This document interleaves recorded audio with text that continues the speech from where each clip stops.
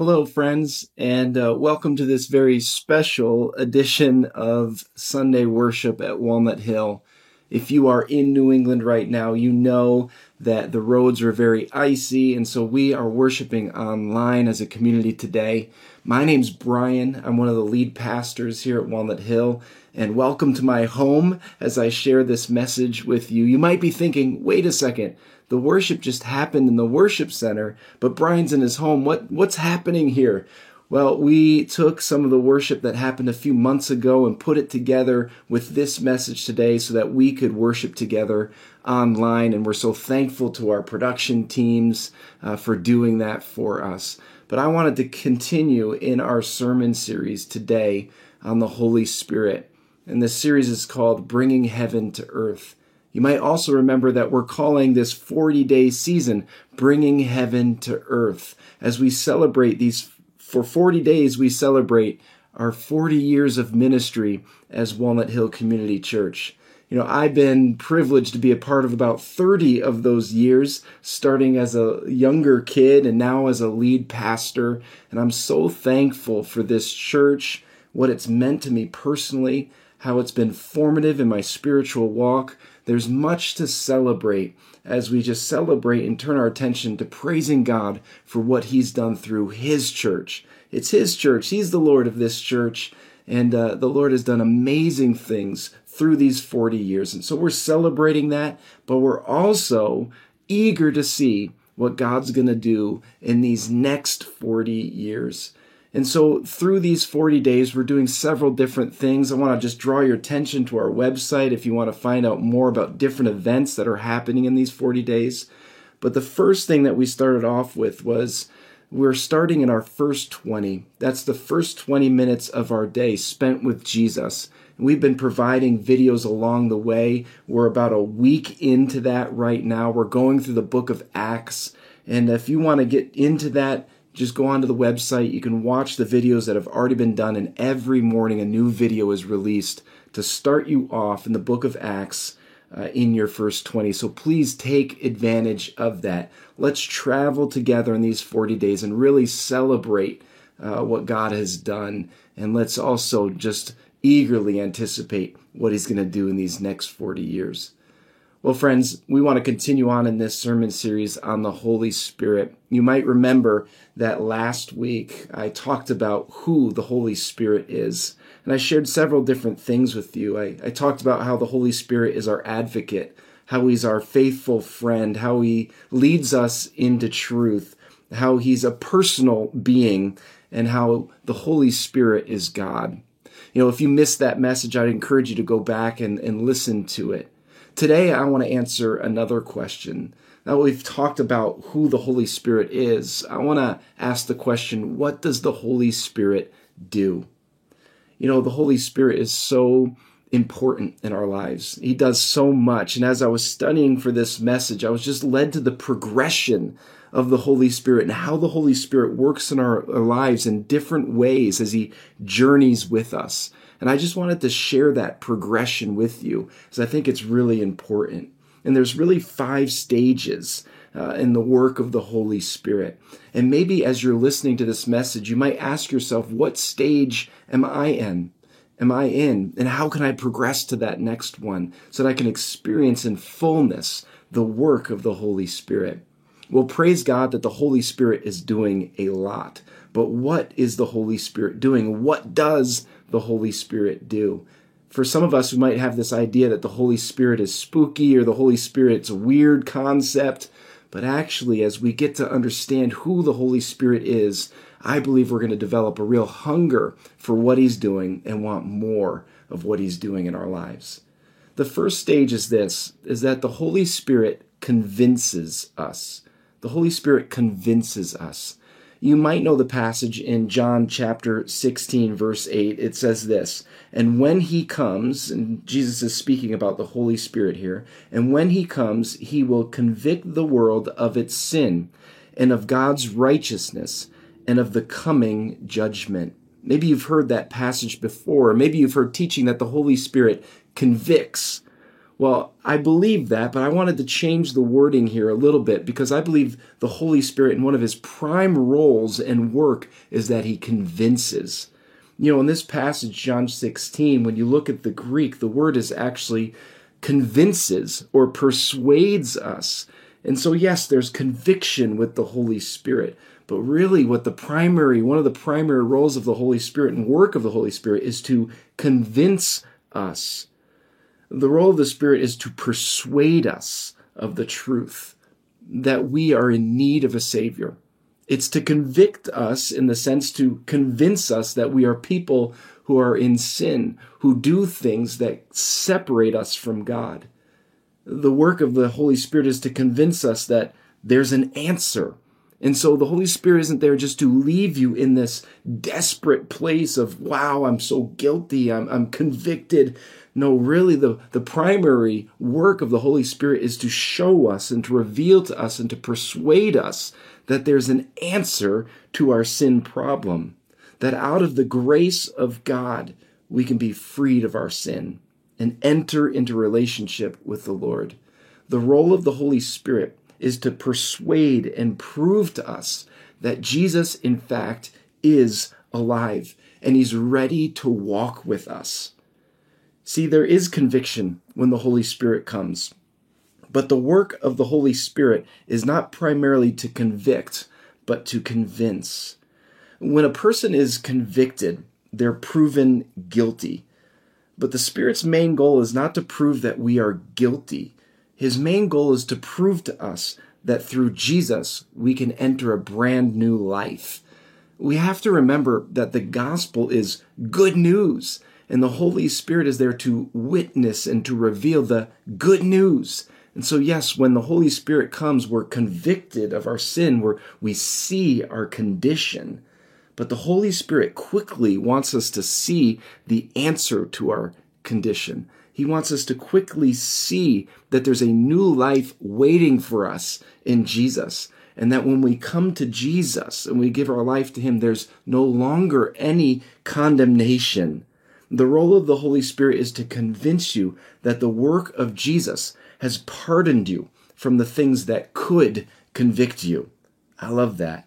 The Holy Spirit convinces us by proving to us that God is actually real and alive and wants to be a part of our life.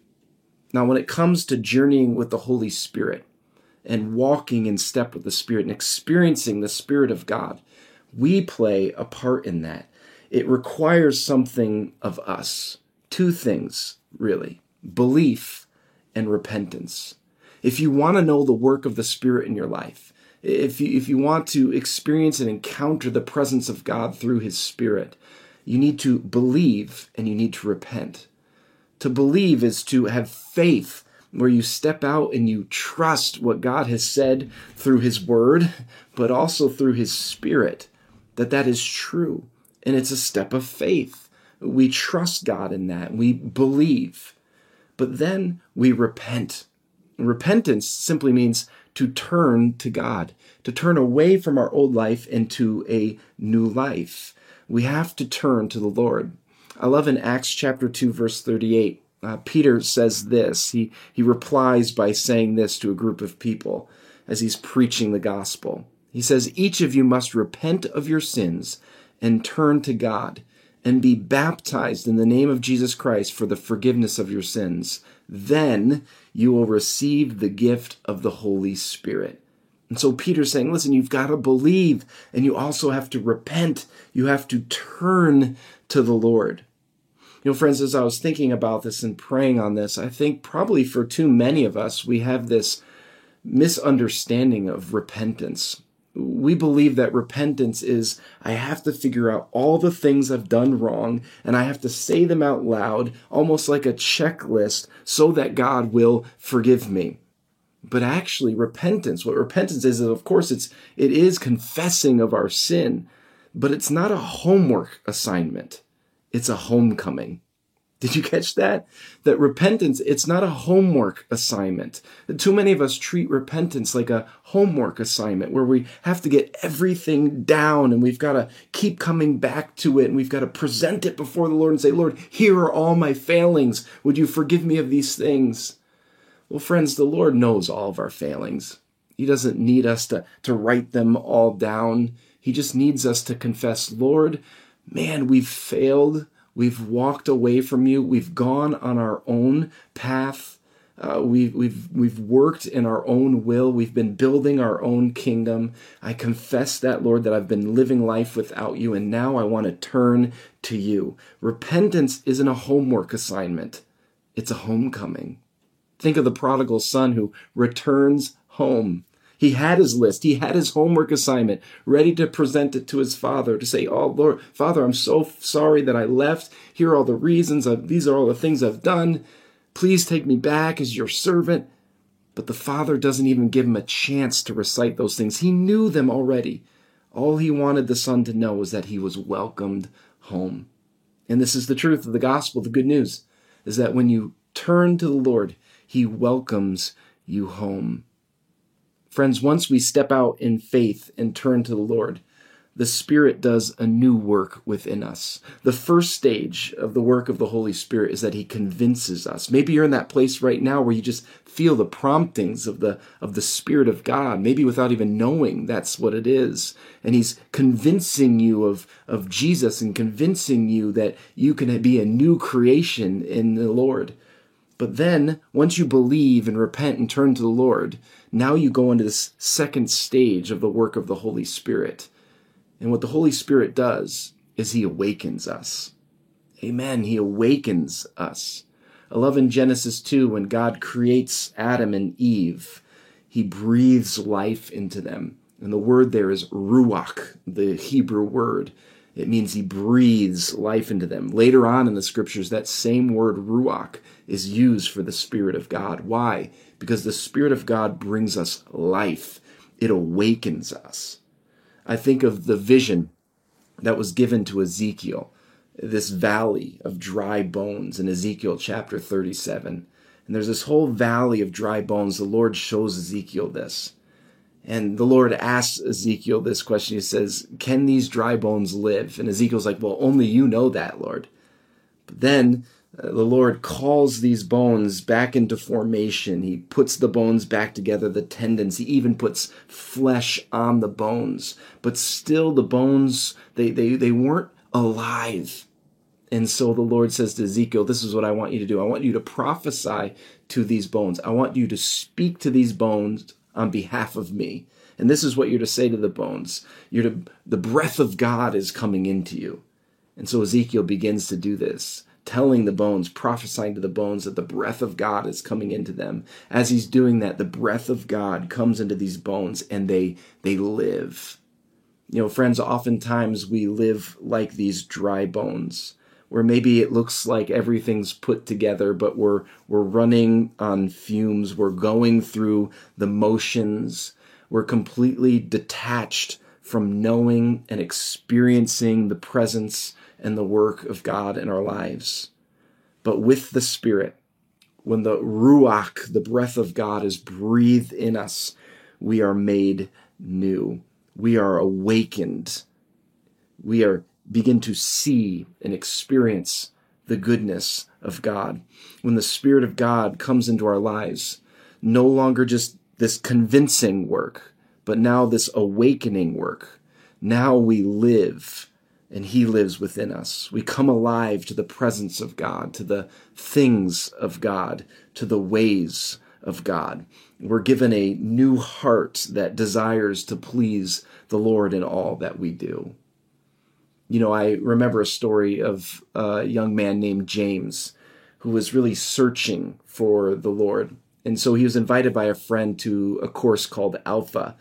And in this course called Alpha, they do a whole session of several sessions actually on the Holy Spirit. And James came into this very skeptical. In fact, James, he had a checkered background, and to him, he didn't believe that he was a person that God would want to associate with. Well, he learned about Jesus, and he learned about what God did for him. He learned about how his sins could be removed and how he could have a new life. And he came to these sessions on the Holy Spirit, and he learned about how God wanted to place his Spirit within him. And James described it as he had an awakening, this awakening to the love of God, this awakening to the purposes of God in his life. And it all came through a welcoming of the Spirit in his life. I can tell you that same Alpha course was really instrumental in my faith as well, as I learned all about the Holy Spirit, and I learned about the fundamentals of the Christian faith. And maybe you need an awakening in the Spirit. Maybe you've felt the convincing of the Spirit, but you've never been awakened by the Spirit. The Spirit's never made his home within you. I would encourage you to take the Alpha course. In fact, you can go online to walnuthillcc.org and find out that we're hosting the class very soon. You can register today. I would encourage you to do that. Invite the Holy Spirit to do this work of awakening within you. But it doesn't stop there. The Holy Spirit continues to work in a new kind of work as we're convinced and then we're awakened. But then what the Holy Spirit does is he transforms us. I love the story of Peter in the Gospels. Peter is just amazing. I relate so much to Peter. I think we all do. It's a story of a man who radically followed Jesus, but messed up along the way. You see Peter chosen to be a disciple. You see Peter proclaim that Jesus was the Messiah, but then 6 verses later, he tells Jesus that he's not going to die, and Jesus says, "Get behind me, Satan." You see Peter walking on water, but then you see Peter sinking as well. You see Peter in the upper room with Jesus, and Jesus is breaking bread with his disciples, telling them once again that he's going to the cross. And then Jesus even turns to Peter and tells Peter that he would deny Jesus 3 times. Peter didn't think that this would happen. In fact, Peter says, "Listen, no, I would go to prison with you, Jesus. I would die with you, Jesus. There's no way this is going to happen." But then we know the story. Jesus is arrested in the Garden of Gethsemane, and he's brought before the high priest. Peter travels and follows him to the high priest, and he's just out in the courtyard. He can't go in. Jesus is inside talking to the high priest and the religious leaders of the day. Peter's outside, and there's this fire that the guards had made. And there he is. He's standing around the fire, warming himself. And all of a sudden, people notice who he is. "Aren't you the one who's with Jesus? Aren't you one of his followers?" "No, that's not me." "Aren't you one of those followers?" "No, that's not me."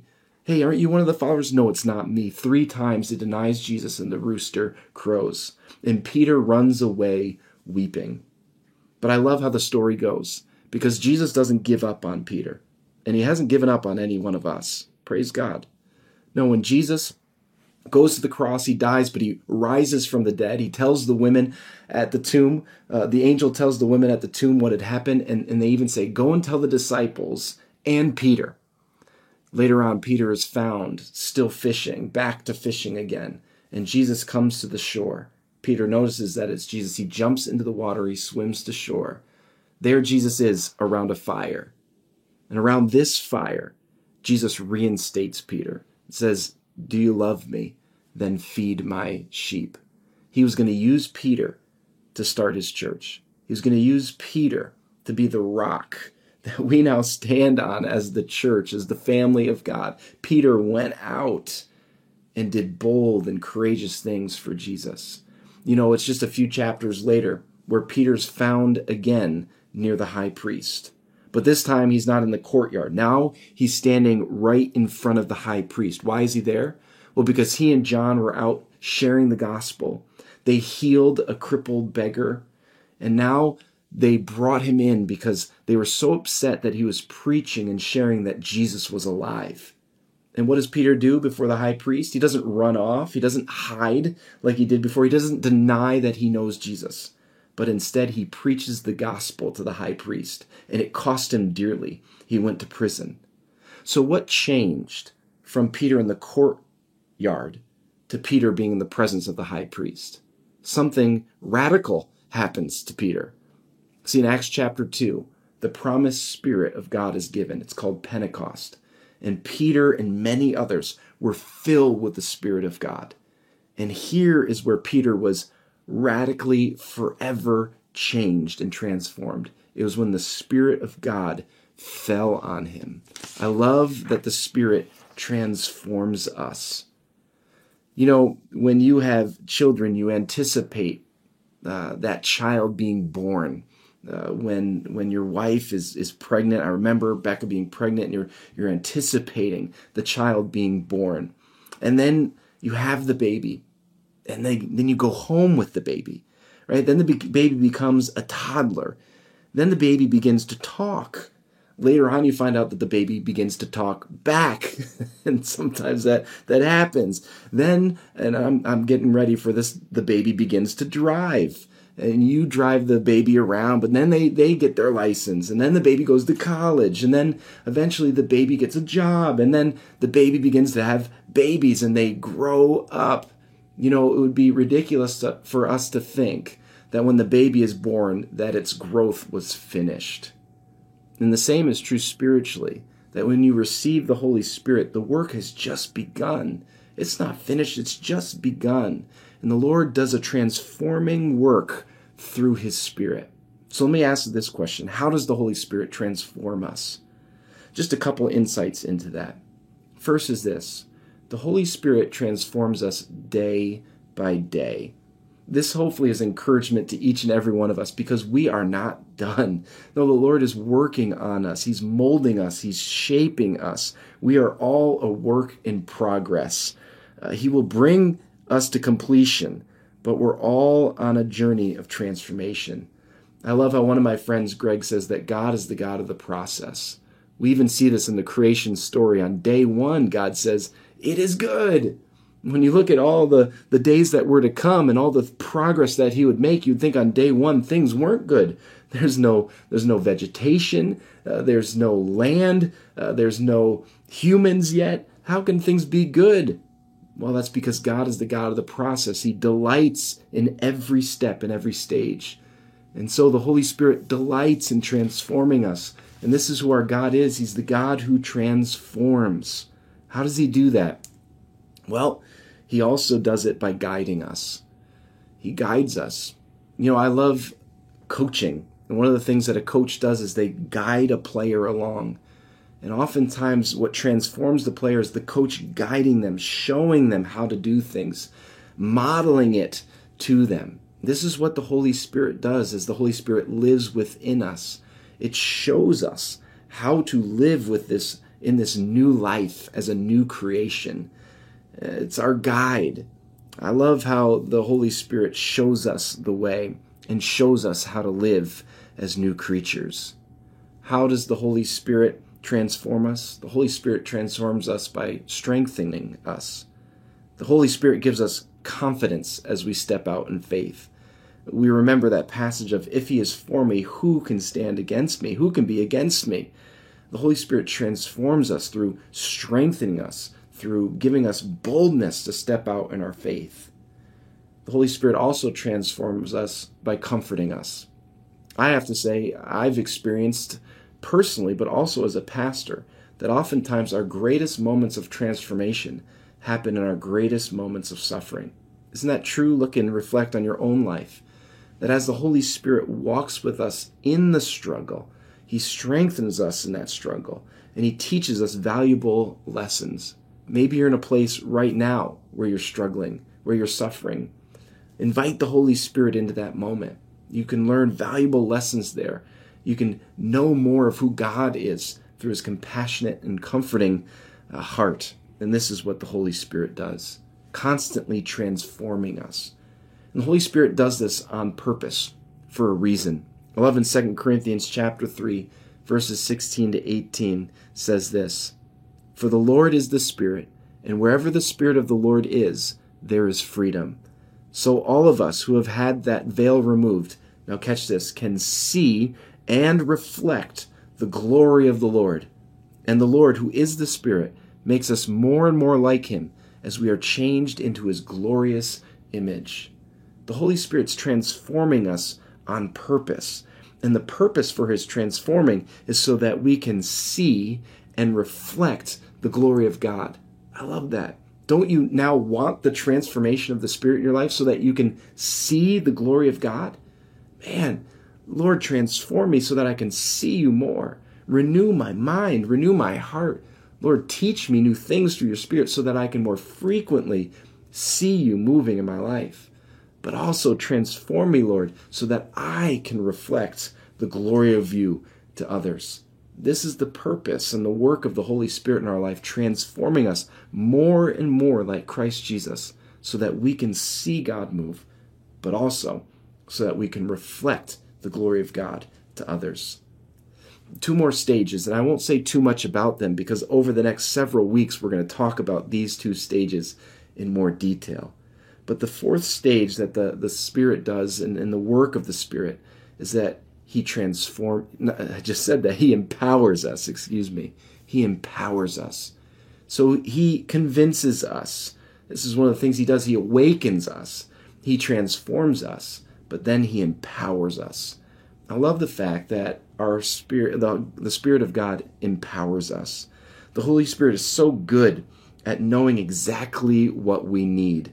He's so good at empowering us with everything that we need. The Holy Spirit gives us the gift of peace. Have you ever just felt and known the peace that passes understanding? That's a gift of the Spirit that empowers you to be able to go through situations that are not peaceful, but experience the peace of God.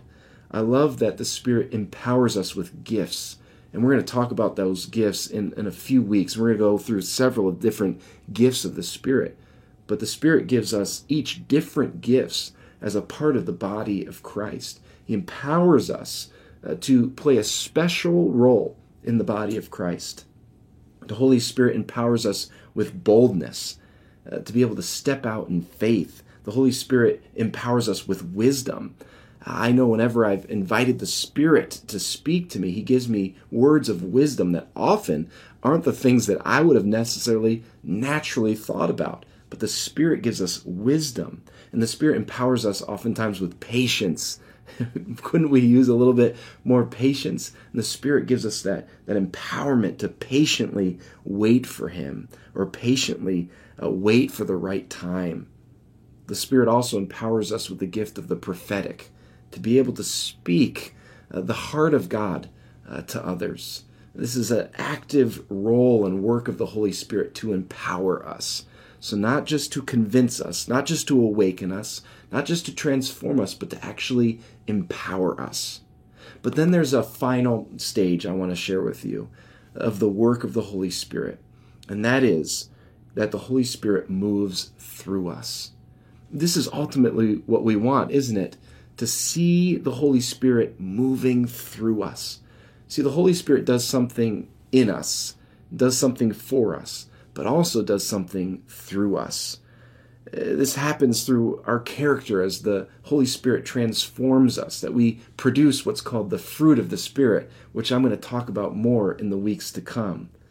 The Spirit also works on giving us these gifts, which I just spoke about, given to us by the Lord, so that we can use those gifts and the Spirit moves out through us, through the gifts of the Spirit.